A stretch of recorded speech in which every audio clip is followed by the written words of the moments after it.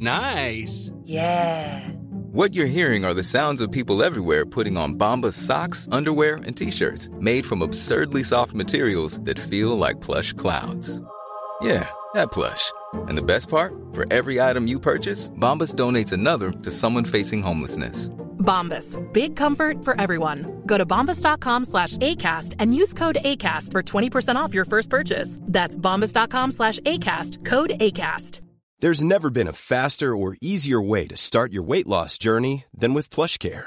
PlushCare accepts most insurance plans and gives you online access to board-certified physicians who can prescribe FDA-approved weight loss medications like Wegovy and Zepbound for those who qualify. Take charge of your health and speak with a board-certified physician about a weight loss plan that's right for you. Get started today at plushcare.com/weight loss. That's plushcare.com/weight loss. plushcare.com/weight loss. We all know that what we see on the silver screen isn't real, but today's movie makers conjure wizardry more arcane than anything up Doctor Strange's sleeve to fool us into thinking it is. So let's dive into the art, the science, and the secrets behind how movie makers pull off the impossible. I'm Josh from WhatCulture.com, and these are 8 secret techniques films used to ensure perfection. Number 8, the 40-year-old virgin test screenings provided the laugh track. Comedy is all about timing, and nobody knows that better than the directors and editors responsible for producing feature-length comedy. Through a myriad camera setups and footage from multiple takes, they have to splice together a movie which hits every gag, every set piece, every performance to get the biggest possible laugh at exactly the right moment. Never has that been more the case than on the sets of Judd Apatow's movies, which famously involve a lot of improvisation. The unsung hero of the director's movies, though, is Brent White, who bears a huge amount of responsibility for finding the best possible takes to use for the best possible results. And test screenings are one of the tools used to quality assess the cuts White and his collaborators put together. However, with the 40-year-old virgin, Apatow went a step further. During the first preview screening of the film, the writer-director actually recorded the crowd in its entirety as a soundtrack to the film. When he and White reconvened to edit the movie for its general release, Apatow used the tape of the preview audience's reactions to the first cut to guide what to trim and what to delete. Consequently, scenes that didn't get a reaction went out the window. Number 7. Terminator 2 Judgment Day, The Man in the Mirror. One of the lesser-known problems that faces filmmakers is the age-old question of how to film scenes where actors are staring at their own reflection in the mirror. Today, of course, lighting, mics, cameras, and crew can be digitally removed from the finished scene. But that kind of technology is a relatively recent development, and even then took a while to be cheap enough to employ in day-to-day movie making. For Terminator 2 Judgment Day, then, James Cameron had a specific scene in mind. The one where Sarah Connor assesses the T-1000 CPU and, with it at her mercy, has to decide whether to destroy the killing machine now or trust that it'll continue to protect her son. For it to work, both Linda Hamilton and Arnold Schwarzenegger needed to be shown in the mirror at the same time, but Hamilton would need to be in motion. To allow for full camera movement in blocking this pivotal scene, he came up with a novel approach. You see, actress Linda Hamilton actually had a twin. The mirror image then is actually Hamilton and Schwarzenegger facing the camera, and there's no mirror set up at all. Arnie's body double sits still with his back to the camera, and Hamilton's sister acts as her double, mirroring Hamilton's actions. It is simple, but ingenious. Number 6, romance and cigarettes, let's get it on, with an exercise ball. For John Turturro's third film as a director, and his first as the sole writer, he chose to develop a musical about married, middle-aged, working-class New Yorker Nick Murder, his embattled wife and family, and his mistress, a passionate red-headed Englishwoman named Tula. It's an oddly sweet movie that hinges upon the unlikely relationship between Murder, played by The Sopranos' James Gandolfini, and Tula, who is Kate Winslet cheerfully playing against type. True to form, however, Turturro wanted something a little different for the love scene between the pair. Sex scenes are tricky at the best of times, but here Turturro couldn't get the sense of wild abandon he needed because Kate Winslet had actually ripped all the ligaments in the left side of her foot. Fortunately for the movie, though, he then had an epiphany. It would be easier to get the performances he needed if he shot the two of them separately. And so, that's exactly how Kate Winslet found herself at 3 a.m, bouncing on an exercise ball, one leg up at a cast, with a crew member on either side supporting her. When it came to shooting Gandolfini's side of the scene, he simply shot him from above and waved a wig in front of the camera to simulate Winslet's energetic participation. It is admittedly easy to tell once you know what's going on, but it certainly adds to just how bonkers this scene is. I mean, just look at Gandolfini's O-face. That is a sight to behold.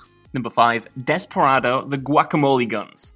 From mixing a condom with fake blood and a smidge of dynamite to a whole host of other rough and ready solutions, filmmakers have always managed to get creative when it comes to producing blood squibs for movies. For Robert Rodriguez's seminal neo-western Desperado, though, he wanted something a little more over the top to match his movie's graceful yet gratuitous action style. On his no-budget first film, El Mariachi, he experimented with placing the squib inside the blood pack rather than behind it. But for Desperado, he Inspector Gadgeted himself a guacamole gun. Essentially, a device that projected a burst of stage blood from off-camera onto actors without the need for the safety protocols and planning that came hand in hand with working with squibs alone. The guacamole gun's other significant selling point was the effect itself. Depending on the consistency of the mixture used, it was possible to simulate shots to any part of the body with cheerfully gratuitous gore, including a nice line in brain-splattering headshots. In fact, the guacamole gun was a little too successful at the end of the day, as Desperado ended up being snipped by the censor due to the sheer amount of blood spraying that was going on,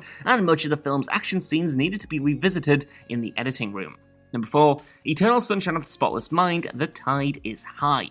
Filming Michel Gondry's lo-fi sci-fi masterpiece gave the cast and crew more than the usual amount of headaches, due to the director's insistence on shooting on location with significant practical effects, coupled with the unpredictability of improvisation. Considering the relatively modest $20 million production budget, a great deal of creativity was needed to achieve the in-camera practical effects that Gondry required. Nowhere is this creativity more evident, though, than in the scenes at the beach house in Montauk. With the cameras tight on Jim Carrey's Joel and Kate Winslet's Clementine, the backdrop told the subtext of the story. The ocean breaking the house apart to signify Joel's memories of their relationship fracturing and disappearing. Now, the house itself was a set, but it was one built on location on the beach so that the tide would rise and first erode, then just completely demolish it. This proved harder than expected, though, as the original riggers outright refused to build it, citing the insanity of creating sets in the sea that were designed to be destroyed by water. Gondry, of course, then just fired them on the spot and simply ordered the film's cast and crew themselves to place the set in the water, causing the head of the union to apparently tear strips off him in front of everyone. Number 3, Tenet, reversing time without CGI. When it comes to head-blagging sci-fi, Michel Gondry's intensely personal, low-budget indie is one thing, but Christopher Nolan's Tenet, well, that's another thing entirely. An action thriller in which some of the set pieces and characters are moving forward in time and some of them are moving backwards in time, yeah, that must have needed at least some computer-generated effects to bring about, right? Well, astonishingly, Tenet's temporal inversion scenes were performed practically in camera, just like the vast majority of Nolan's previous movies. Take the dumbfounding car chase between the protagonist's vehicle and two inverted cars, just for example. Firstly, the set piece itself was mapped out using 3D animation software to study all the parts forwards and backwards from every single angle. It was important that the action make perfect sense from the perspective of each of the three vehicles involved. As is often the case for car chases as well, multiple cars were rebuilt to allow filming to take place, but in this case, camera setups in pods on the roof and in the back were facing backwards, and the car transmission was converted so that they would, with the flip of the differential,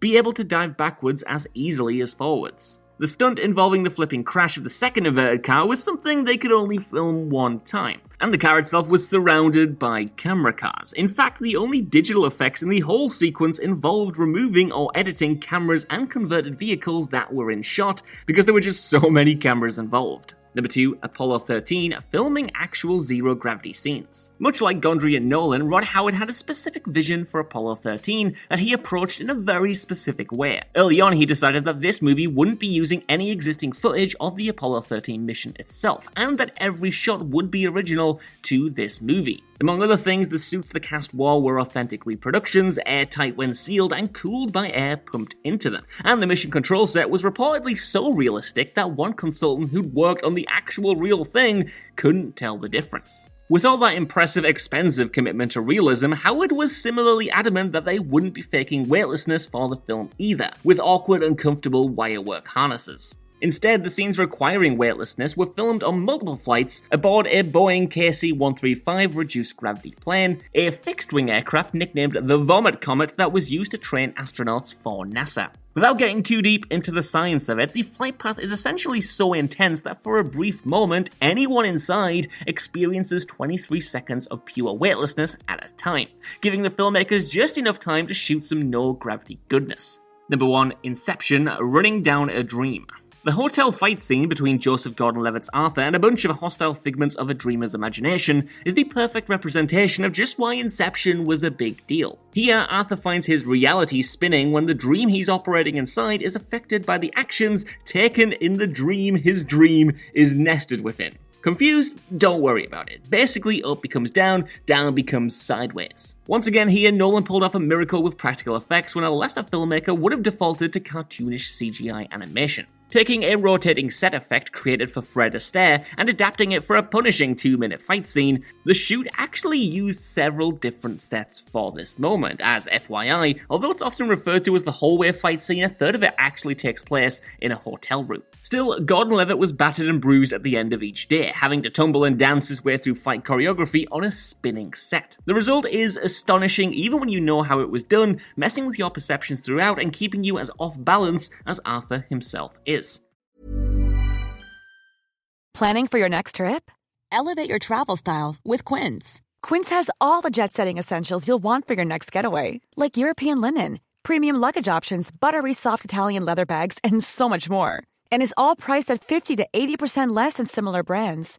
Plus, Quince only works with factories that use safe and ethical manufacturing practices.